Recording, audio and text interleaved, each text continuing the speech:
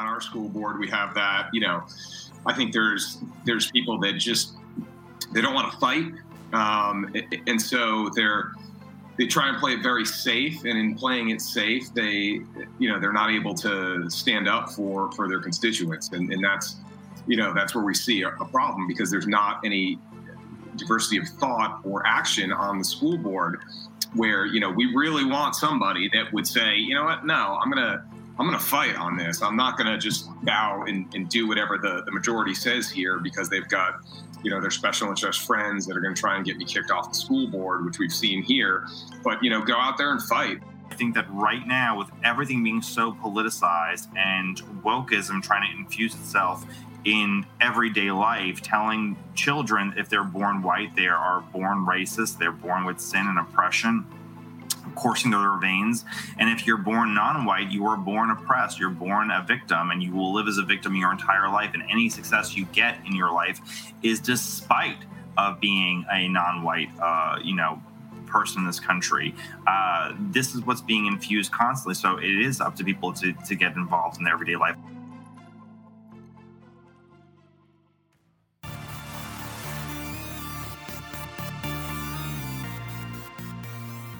Hello and welcome to The Joe Mobley Show.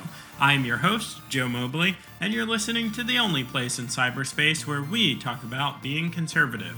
We hit on current events, the politically correct cancel culture, and problems with civil discourse. But most importantly, we discuss what you can do to come out of the conservative closet. The Joe Mobley Show is a new and exciting podcast that airs weekly on Monday mornings. We have a range of controversial topics on deck. Even so, it's important that we hear from you what matters most. Be sure to send questions, comments, and things you'd like to hear discussed to ask@thejoemobleyshow.com. That's ask@thejoemobleyshow.com. To make sure you stay informed on the latest content, be sure to subscribe to the show on Apple Podcasts, Spotify, or wherever you listen to great podcasts. Welcome to The Joe Mobley Show, my new live streaming show, guys. This is the very first episode. Yesterday's test episode, of course, didn't count for anything, but today does count for something.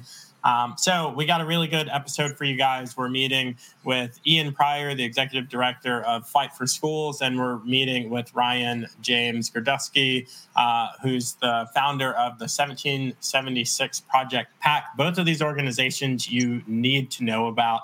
They're going to tell you about what they're doing, but honestly, just cutting straight down to it, Ian's PAC is getting runaway school board members removed through lawful petition, and Ryan's PAC is getting them replaced with good patriots who, the basic requirements are you don't hate this country.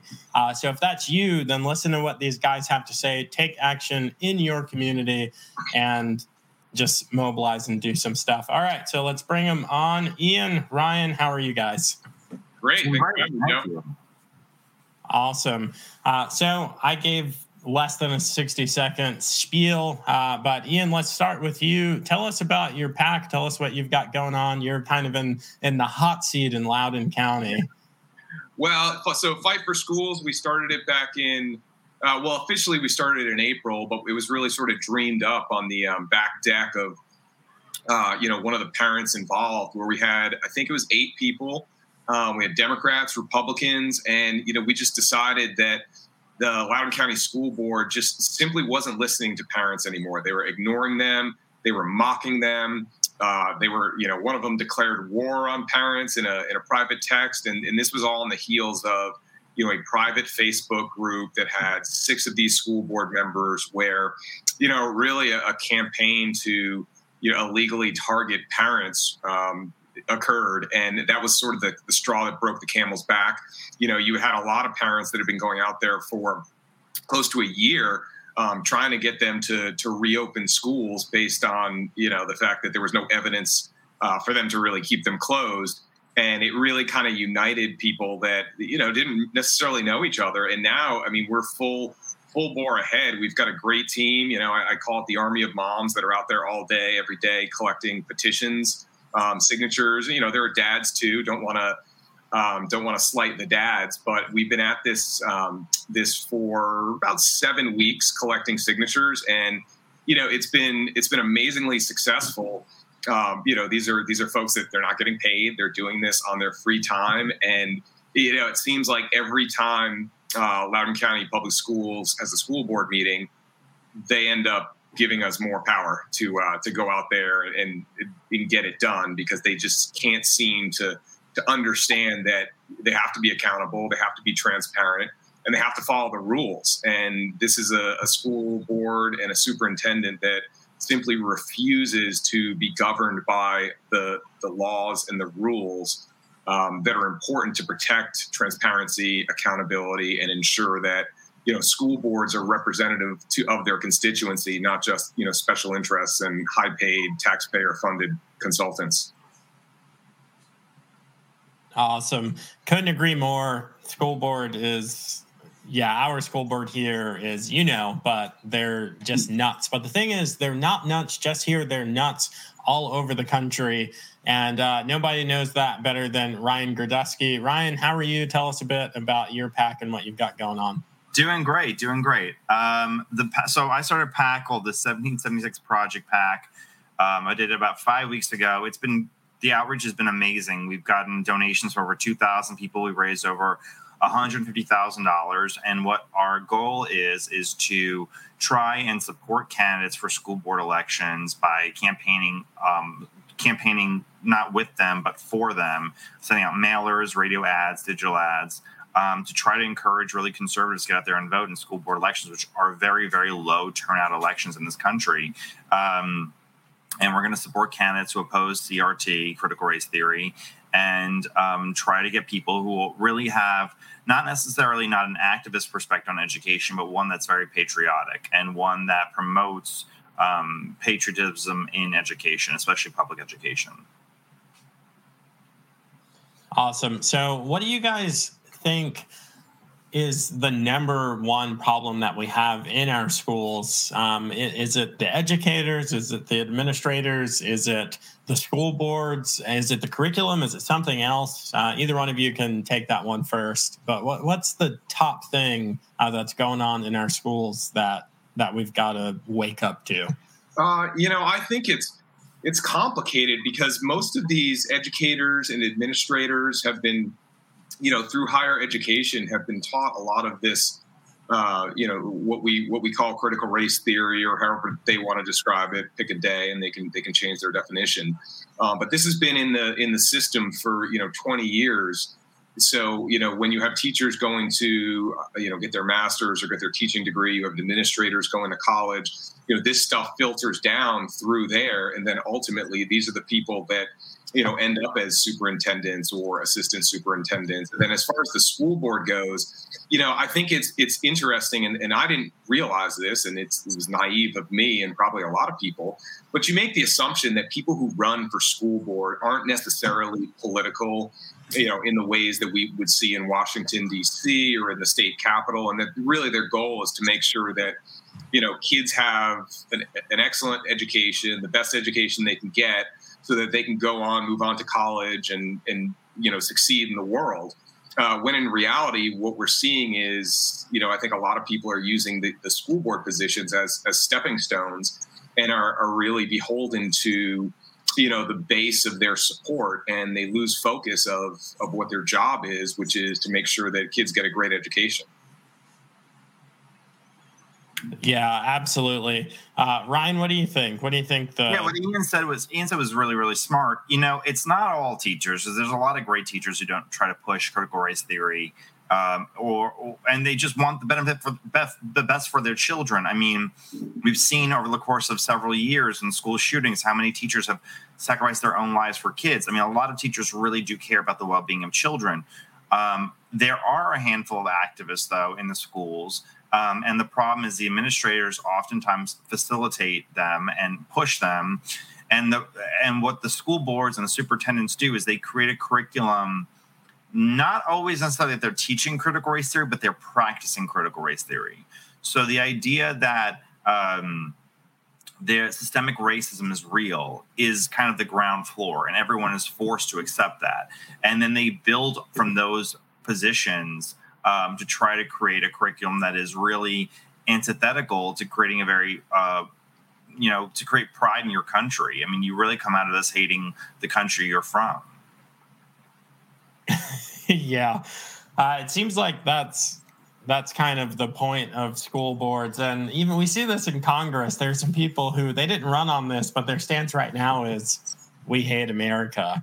And it's not good for the country. It's not good for the communities. So here's a question that I'm interested in.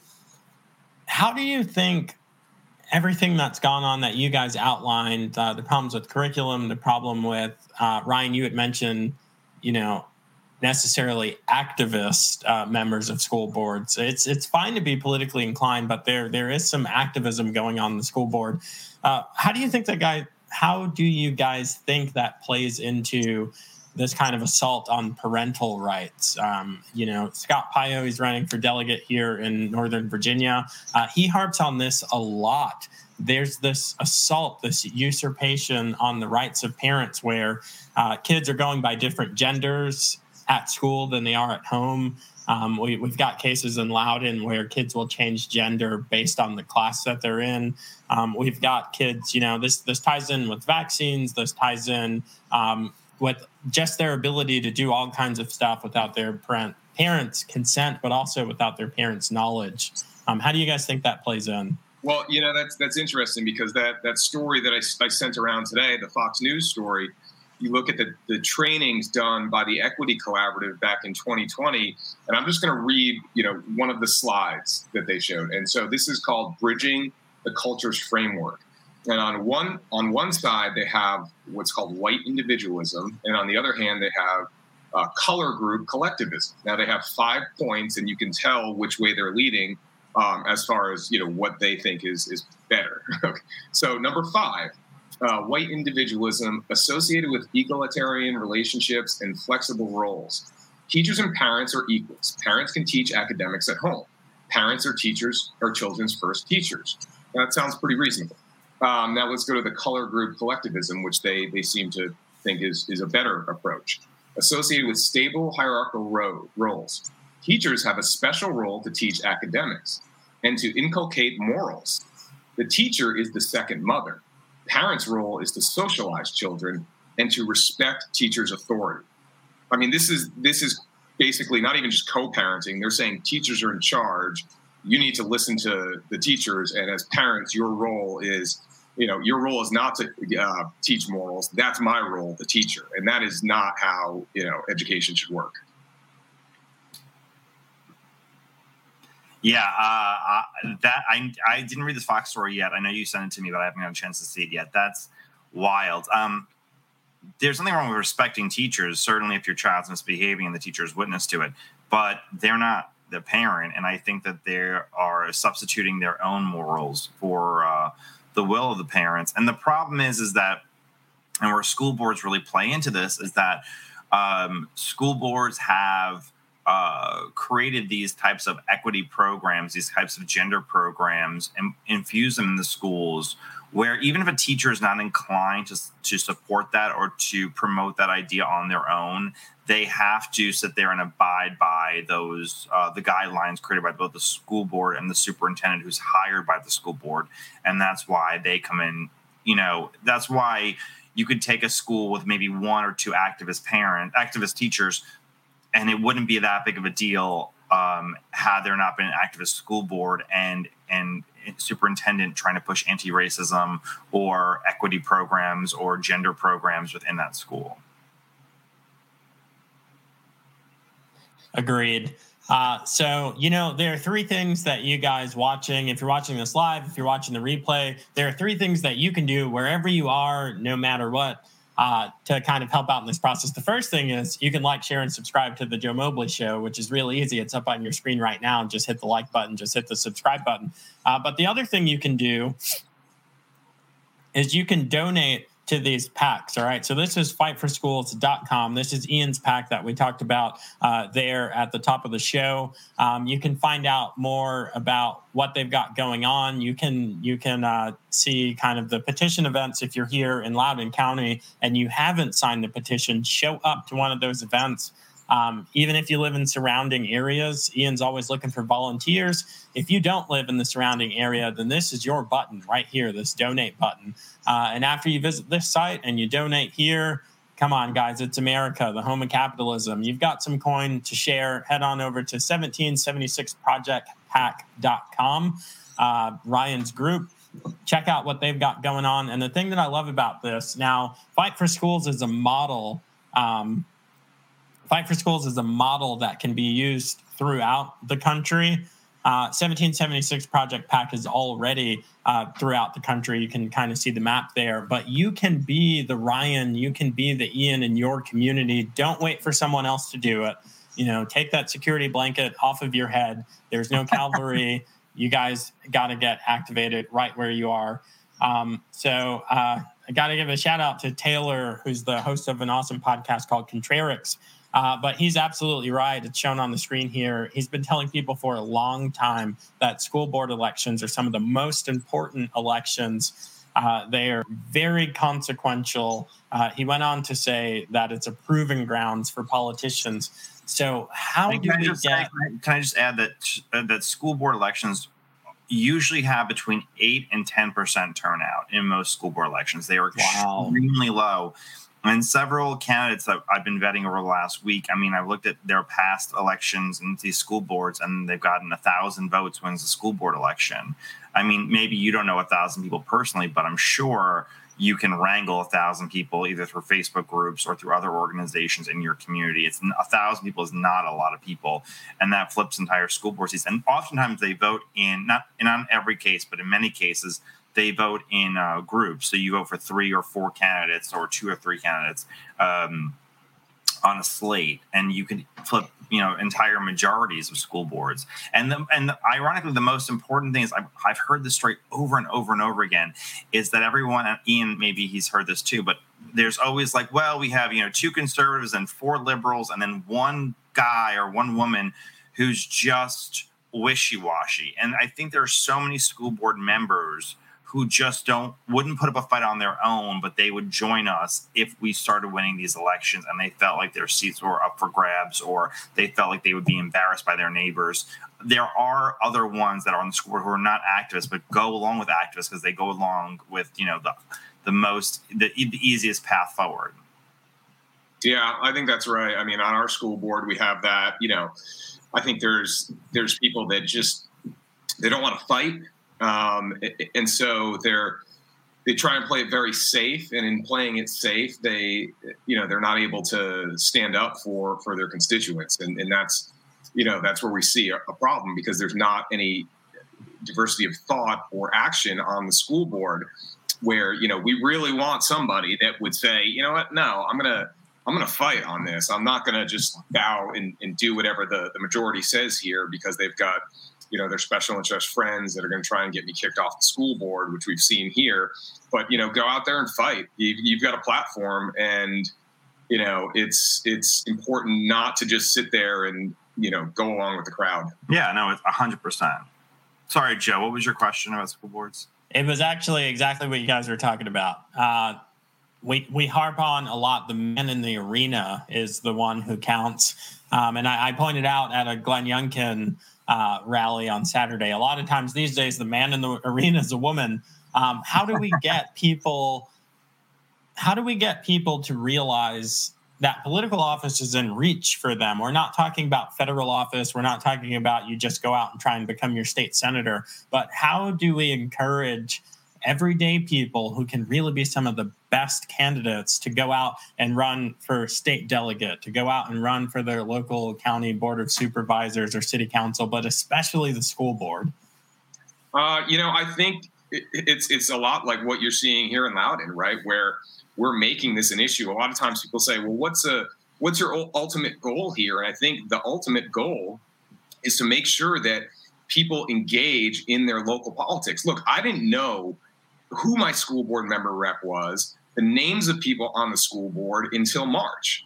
I may have known maybe like one person's name or 2 people's names, but I didn't know the makeup of the school board. And I've worked in politics, right? So if I don't know, then your average person that may not be political isn't going to know. So bringing attention to what your school board is doing, what your school system is doing. And certainly the pandemic, I think, created a situation where parents started to become more aware of, hey, maybe I was a little naive in assuming that when I send my kids to those two doors, they're going to learn, math, science, history, and come out with an objective perspective so that when they're older, they can view things critically and be successful through their own mind, as opposed to being taught, here's how you have to think. And that's really what we're seeing is that, these half-baked theories that, clearly people don't agree with, beyond some on the left, are really infecting our schools. And, it's important for us, all Americans, to make an issue of that. But more important is, not just those individual issues, but focusing on local elections, because those are the things that actually impact you far more than anything that happens at the federal level. Yeah, I just won a city council election in New York City from one of my candidates. I didn't run, but I work for a lot of campaigns, and my local candidate won. He's probably arguably the most conservative member of the city council. He is a Democrat, but I mean, the Republicans last time endorsed him because he's very conservative on most issues, and running for what he does and how he operates on a day-to-day basis matters so much more than what President Trump did on my day-to-day life. And that's completely true. And I think the way that the founders originally structured the government and through in the very beginning of this country was that your local government mattered a lot more. And it's not always sexy. It's not always like the most interesting thing in the world. Tree removals or your school board. I mean, what snow days are there this year? Those are not the most interesting topics to want to discuss, but they are oftentimes the most important to your everyday life. And I think that right now, with everything being so politicized and wokeism trying to infuse itself in everyday life, telling children if they're born white, they are born racist, they're born with sin and oppression coursing through their veins. And if you're born non-white, you are born oppressed, you're born a victim, and you will live as a victim your entire life. And any success you get in your life is despite of being a non-white, person in this country. This is what's being infused constantly. So it is up to people to get involved in their everyday life. I just spoke to a group in New Jersey that are trying to find slates. New Jersey typically has 60 to 70% of their school board electors go without an opponent. And this year they're trying to find an opponent in every single school board election, and I'm hoping to help them. And I think that groups like that are very, very important within their states, or if not just their states, just their regions of their states. Ryan, you are my interview lead guy. You're pitching my next questions.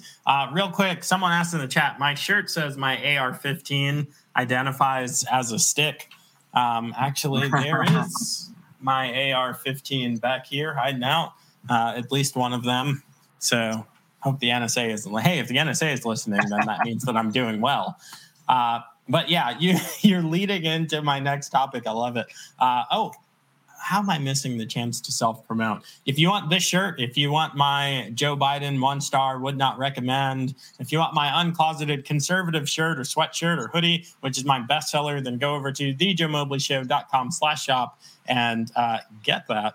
But anyway, CRT, it's the elephant in the room. It's literally where we were going to kind of kick it off to next. So, Ian, I know you're familiar with this graphic. Mm-hmm. We're hearing that CRT is not in the schools. Well, this is a leaked document from Loudoun County Public Schools, of course, where one in Loudoun, beyond them saying that it's not in the schools, Terry McAuliffe, who was the former governor of Virginia, who's running for governor again, says that CRT is a right-wing conspiracy theory. Well, here in Loudoun County, the government is paying $625. Now, this rate, of course, is an hourly rate. So $625,000 an hour to, quote, coaching support for LCPS, Loudoun County Public Schools leaders. Follow-up meetings focus on critical race theory development, May 2020. So you guys are probably wondering when we're going to get to CRT. But how can parents fight this battle? Yeah, well, so I want to highlight, going back to that story that just came out, some of the things that are associated with that bill. And so, you had the Equity Collaborative come in, and they were talking about what's a culturally competent educator, right? So here's one line: culturally competent professionals accept responsibility for their own racism, sexism, heterosexism, etc., and it attempts to deal with them in a non-defensive, guilt-free manner. They have begun the process of defining a new, non-oppressive and non-exploitive attitude. In terms of racism, for example, addressing one's whiteness, e.g. white privilege, is crucial for effective teaching. That's just one highlight. I mean, it's all over these documents. They're like, I need a cigarette right now. I mean, it's the most infuriating thing. And this is in schools. I mean, and if you live in this district that you think, oh, I'm in a Republican area, I'm in a rural area, it's there too. Like, this is so broad. It is so endemic in our education system. And I think that this is the one area that school boards really can. Okay, so do you want us to explain what CRT, how it's practiced, Joe, or do you want to talk about how we can resist it? Both, because a lot of parents just woke up to what it is. Which one first? So tell us a little bit about what CRT is, because people don't recognize it and how it actually manifests in the schools and the way the educators are trained and how that manifests in the classroom. Okay, so CRT, critical race theory, is a theory that started in the 1960s and 70s by several different philosophers. There's many tenets of it. There's been many people who have written about and who've thought about CRT. So there's no one single person. I think Derek Bell is probably the founder of CRT, and they build their consensus off of many people like Foucault, and you can date all the way back to Marx and even before Marx. But that's what critical race theory is. Its main tenets are the belief that, one, all white people in this country benefit from racism, regardless of your economic standpoint. Secondly, all non-white people experience racism on a daily basis, whether they can see it or not see it, they experience it on a daily basis. And thirdly, our institutions are built to perpetuate racism, whether it be judicial blindness, the idea that the court doesn't weigh something in, that means that's racism. And every kind of action that results in color blindness is actually just a form of white supremacy. So, perfect example, and this was in a book by Richard Delgado called Introduction to Critical Race Theory. The idea of Brown v. Board of Education was actually a racist act because desegregating the schools stopped post-World War II blacks from violently rioting in white cities. Now, there was no documentation or evidence proving that they were going to riot, they were preparing to riot, but that is the thought process behind that. So if it's not implicitly anti-white, it is therefore racist. That is the main tenets of critical race theory. How it is being practiced and infused comes through several different forms. Things like equity training, anti-racism training, other programs that a lot of superintendents are imposing on teachers of how to teach children. And their main baselines are things like the idea that America is systemically racist, that the idea of privilege, that whites have certain privileges that non-whites don't have. And it creates this perpetual basis in children's minds that the country is inherently unfair because of the way it's not subtle. It's not subtle. They're saying in the classroom to the white students, or for everyone to acknowledge. It starts off pretty subtly to younger children, but it does build its way through the years. And it basically says the only way to create a more equal society is to tear down things like judicial blindness, liberalism, small L liberalism, capitalism, the Constitution. All those things need to be completely destroyed to create a more. It's Marxism based on race instead of class. That's the very short end of the way about it. Ian, do you have anything else? That's totally right. And I was doing an interview. I love sort of the on the left, the people that are pro critical race theory. Like, ask them what critical race theory is. They can't define it. So somebody asked me that on an interview. I was like, well, I'll tell you how I'll define it. The way the Equity Collaborative, which has been on contract with Loudoun County Public Schools for 3 years. And here's how they define it. They say Western liberalism, equal opportunity, and meritocracy perpetuate systemic racism. It's exactly. Oh, there we go. That's the definition I'm going to use. They are against everything that is like the building block of this civilization, and it's truly anything that came out of post-Enlightenment Europe, individualism, anything that's all racist, and they want to destroy all of it. And it's really for a Marxist idea of how the world should run. And that's how they're infusing it. And they're smarter now than they were in the past. They're doing it to children at an early age to make them believe that this world is constantly putting down non-whites to keep them perpetually, indebted to whites. It's insane. It's not real. It's not true. And unfortunately, kids are being taught that before the white man came to America, it was Pocahontas singing to trees like it was a Woodstock festival, and we destroyed everything. And I constantly reference to teachers and to school board members that what my ideal form of history would be, and I really believe in this, is that kids should really be taught more and less westernized history, but understand also how terrible the world was for most of our history. You're very lucky to be born in the place you are born in now at this time. And if you were born even 100 years ago, how much harder life would be. And that is not by accident that life is so good right now. It took a lot of time and a lot of effort. And those institutions are easy to destroy and very difficult to build.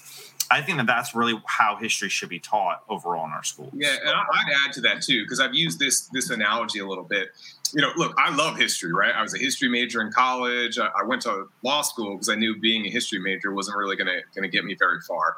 But I've studied history of all different kinds of civilizations, and the issue here is, like, I think about how I learned about the Revolutionary War, right?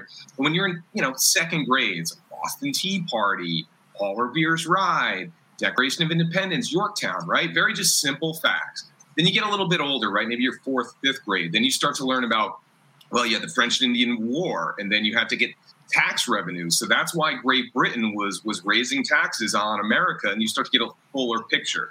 And then you get older, maybe late high school, maybe college, and you start talking about, Thomas Jefferson writes the Declaration of Independence with John Adams and Ben Franklin. And, he said all men are created equal, but they still had slavery, right? So you can get into a critical discussion of, okay, why did they do that? What were the forces that created that document where they didn't address slavery? Like, Jefferson wanted to address slavery, and Franklin said, yeah, you know what? We're going to lose everybody, and it's going to be New England versus Great Britain, so maybe we hold off on that. Right now, is that right or wrong? Depends. I mean, you have to put yourself in that spot, in that time, and say, okay, what would you have done differently? And we actually did this exercise in a class in college when I was at Boston University. It was really tough to put yourself in that situation and find a solution without the benefit of 20/20 hindsight.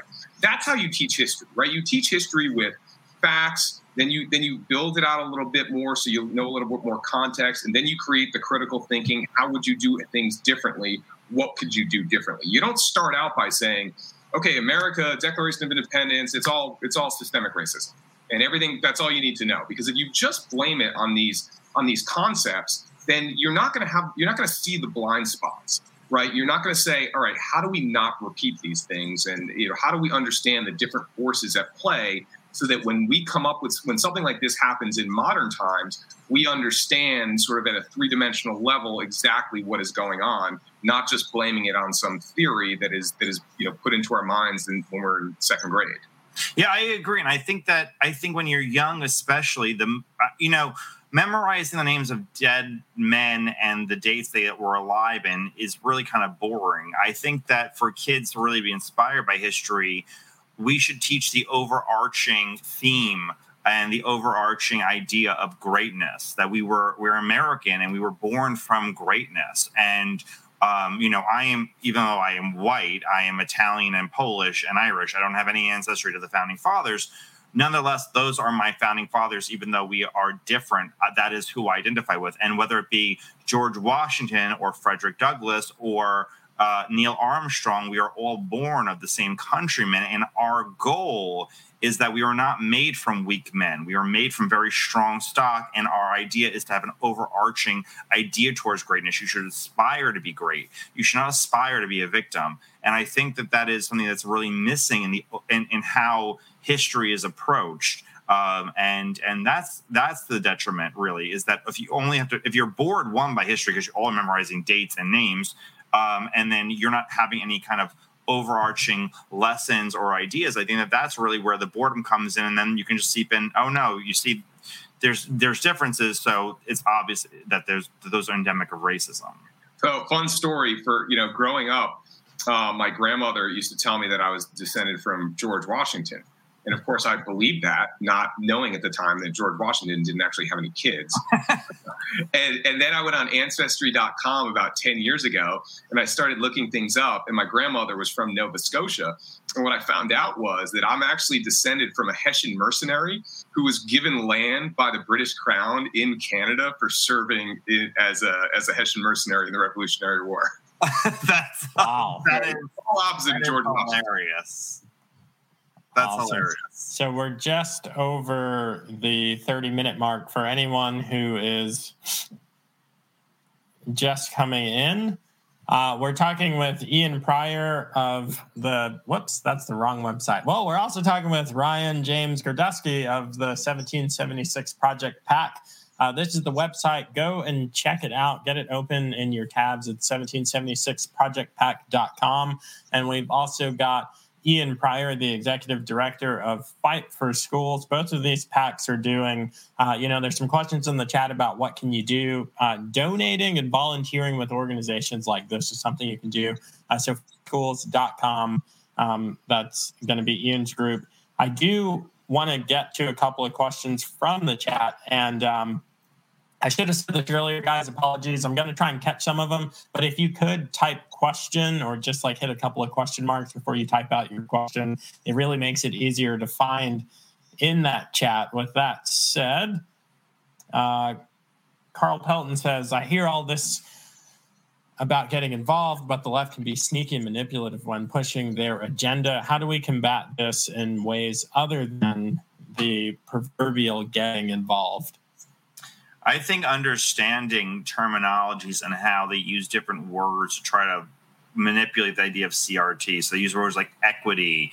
They use words like anti-racism, things that seem very friendly and nice. And I think if you can understand really those hidden terminologies behind it, I think that makes you a lot easier to engage in conversations with, the average Joe who doesn't really know this. Yeah, I would agree with that. I mean, I think educating yourself, looking at like Glenn Lowry, right, or James Lindsay, or I'm trying to think of some of the others, even a Chloe Valdari, right? People that will look at this, that will analyze it, and then sort of give you the information that you need so that you're able to have those conversations in an intellectual way. Of course, now some people you're never going to be able to have those conversations, right? You're just you can say to someone, hey, they're using critical race theory. And they say, well, I looked at the curriculum and they're not. Like, well, of course, they're not going to put it in the curriculum on the website, right? That would be great if they did. And we've actually called for that out here in Loudoun County. And I don't see what the problem would be with putting all materials used for teacher trainings and in class online for every school, right? If you have nothing to hide, then be transparent. So I think that there's ways to get involved, certainly supporting organizations like ours that are out there on the front lines, taking the slings and arrows from, the Media Matters of the world, I guess soon to be the NEA. But I think really educating yourself on this and knowing where to look and talking to your school and saying, look, I'm going to opt out of this. I do not want my kid, learning about this, certainly in first, second, third grade. I think it's a little bit less concerning at the upper levels of high school because people have started forming their character by then. And, they're more apt to come home and say, hey, mom, dad, listen to this crazy thing we learned in class. So you can get that communication and you can understand it. But a second grader or a first grader or a third grader, they're just going to take what is taught to them and assume it's right. And then, I would say always talk to your kids, no matter how old they are, and tell them if you learn something at school that seems like it's conflicting with something we've talked about, let me know. And, that happened to me a couple of weeks ago. And, it's a good thing that I had that conversation because, I was able to deal with it. But, a lot of times people just don't have that conversation. So I would say let your kids know that they can talk to you about things that may be conflicting with how you're raising them. Yeah, for sure. Lunchbox asked, and somebody wrote in the comments that there are a lot of people from Locals. If you guys don't know what Locals is, I think I have a banner for that. Yes, I do. Locals is it's a social media platform. It's the internet done right. It's built by Dave Rubin's team, which just moved to Miami. So if you're looking for decent tech work, then Miami's the spot. But Locals, it's a social media platform for content creators, but also for content consumers, where you create these communities and kind of host basically your own little Twitter, YouTube, whatever these apps are, your own version in Locals. So anyway, yeah, there's a lot of Locals crowd here. So thank you guys for coming out. And not sure, Lunchbox, if you're part of that crowd. This seems like an unrelated question, but it kind of ties in. He says, while we're on history questions, what do you think about the causes of the Civil War? And my note before I kick it off to you guys is, not just the Civil War, but all history. It's really important that we, not just as conservatives, I don't even want the Joe Mobley show to just be a big echo chamber of conservatives, but as Americans, as patriots, or as people that love this country, to include immigrants that just come and visit, or, for some reason, 60% of my listenership is California conservative, but then there's a bunch that live in Canada or across the pond. So those people as well, it's important to have a proper framing of history, because revisionist history is real. 1984 Orwellian tactics are real. We see this memory hole crap. I talked about that last night on the show, that Dr. Robert Malone, the literal creator of mRNA technology, they're trying to erase him because a week and a half ago, he said that he told some things about the vaccine that are coming out. As the creator, he had warned, and now they're trying to memory hole him. So don't let people memory hole you with the Civil War. Don't let people tell you that the Republican Party, the conservatives of the day, wanted to perpetuate slavery, because that's not true, or that Abraham Lincoln was. I hear both. I hear that Abraham Lincoln was the champion of the Democratic Party and the Democratic movement. And I hear that Abraham Lincoln didn't give a crap about the slaves. And I've literally heard this one from other black people, that it was about oil. I think they're getting confused with Bush and Lincoln somehow. But anyway, kick to one of you guys, any thoughts on the causes of the Civil War? And probably this has some tie-ins with CRT, because they're not teaching true history. I mean, I think you can trace the causes of the Civil War to ultimately the battle between how Hamilton viewed what America was going to be and how Jefferson viewed what America was going to be. And that really carried over into, the entire pre-Civil War era, right? Where Hamilton wanted a more capitalist society. Obviously a Northerner, they had, industry. Where in the South, you get to a more an agrarian society. And you saw the push and the pull there in the 1820 compromise, 1850 compromise, and ultimately that sort of led to what the first shots of the Civil War at Fort Sumter. But there was also, I think, a belief from a lot of people. You had the abolitionist movement that kept pushing and pushing and pushing. And Lincoln, and I know he's a liberal author, but I think one of the best chroniclers of history is Gore Vidal with his series, right? He starts with Burr, then he goes to Lincoln, then he goes to 1876. And we think of Lincoln as this, benevolent character. He's like Jesus, right? But actually he was a very savvy politician. And, he knew, I think he evolved, right? He evolved with the times. So when he felt that he could he could emancipate the slaves, he could pass the 13th Amendment. He used all of his skills and political power to get that done. So I think it was a very evolved situation where you had these different kind of cross currents that ultimately led to the Civil War, and then ultimately led to, Lincoln saying, because if you go back to the Civil War, we had all these generals from 1861 to, I guess, 1863 or 1864, that just weren't getting the job done. And I think once Lincoln realized that he had a general that could go toe-to-toe with Lee and actually defeat him in Grant, then he realized, hey, now I have the power to basically do exactly what I want. And as a result, you ended up winning the war and freeing slaves. Ryan, you got any thoughts on that? That sounds good to me. I have an 11th grade education, so that sounds good to me. Civil War, what I know about it, slavery, states' rights, and everything else in between, I haven't really read that much about. So Ian's definition is fantastic to me.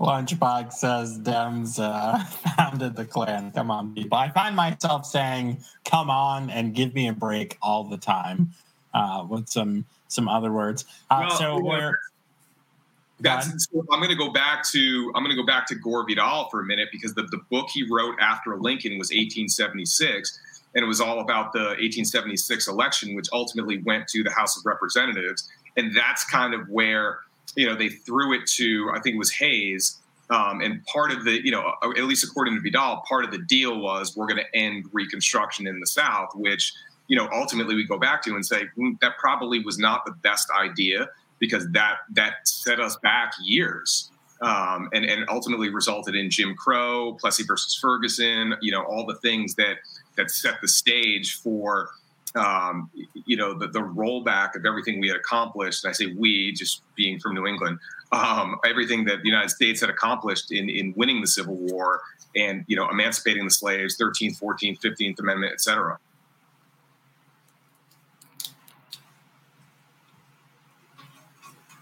But I don't want to teach history, right? I don't want to. This is what happens when you have a history major on the panel here. So real quick, one more shameless plug, and then we'll have final thoughts and ask you guys for some book recommendations. So, of course, I did plug my website, but we'll throw that website up there. If you want to get some uncloseted conservative gear, is what I call it, then head over to thejoemobleyshow.com/shop. This is for people that want to support the show beyond liking and subscribing. Guys, if you like and subscribe to the show, that is amazing. That's tremendous. That is more support than I could hope for. But I know that some of you like to wear your conservatism on your sleeves. So, I mean, I love wearing it like this. I wear this Joe Biden 1-star review shirt all the time. And I can just see the anger just wash over all the libs' faces. It's awesome. Of course, I've got on my MAGA hat too. You don't have to do all that. But anyway, let's bring it into the close. Hopefully I hit the right button, because I keep hitting the wrong one. Awesome. That's the right button. If you've got chats, this is the last opportunity to get them in. Guys, what are some final words? And this is the last question you can be thinking about. If you could get everyone to read and understand one book, what would you pick and why? But before you give that book recommendation, tell us some final words about what's going on in schools, what people can do, what people need to do now. I would just sit there and say that get involved in your local school board election. 10 states have school board elections this year. Many more have them next year, so you have plenty of time. Some have statewide elections. It's very, very, very important. And if you want to donate or get involved in my campaign, or just tell me about what your school board is doing, I'd love to hear it. 1776projectpac.com. Awesome. Thanks, Ryan. Yeah, I would echo that. Pay attention to your school board elections. If they're up this year, get involved, try and support candidates, try and recruit candidates. If it's not this year, then you have more time.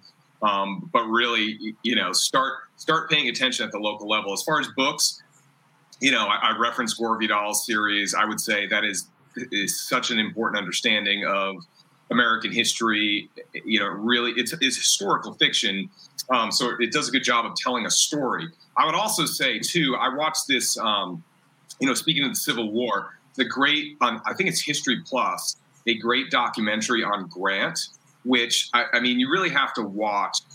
Everyone talks about, Robert E. Lee was this great general, and certainly he won some battles and he had some good strategies. But the course of the Civil War changed when Grant came east. And he was so relentless in chasing down Lee that I don't think, because of his tenure as president, which kind of gave him a little bit of a black mark as far as his historical legacy, I don't think Grant gets enough appreciation. And so I would also recommend reading the Ron Chernow Grant book. Awesome. Well, guys, thank you so much for coming on to the show, for answering my questions, for answering some of the questions in the comments. Just like Ryan said, guys, the websites, I'll flash those websites for you one more time. The websites are just 1776projectpack.com. Go check it out, get on their email list and support them any way that you can. And of course, the other site is fightforschools.com. Excuse me, fightforschools.com. 2 awesome packs, 2 awesome organizations. And here we have 2 awesome guys that are the men in the arena doing the work that we need. You guys need to do something too, right where you are. You can be the Ian Pryor. You can be the Ryan Girdusky. You can be whoever your champion is in your local community. So do it now. Do it today. Start by signing up for both of these guys' email list. Donate if you can afford to.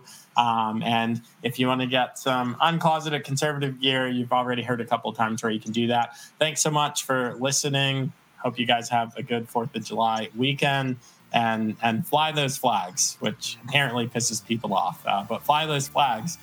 Thanks, Ryan. Thanks, Ian. Thank you. All right. Thank you. Thanks for listening, and I hope you enjoyed this episode of The Joe Mobley Show. Remember to subscribe and make sure you don't miss out on future content. You can always show your support by leaving a review or making a financial contribution by going to thejoemobleyshow.com and hitting support the show. Now to him who is able to do immeasurably more than all we ask or imagine, according to his power that is at work within us. To him be the glory in the church and in Christ Jesus throughout all generations, forever and ever. Amen.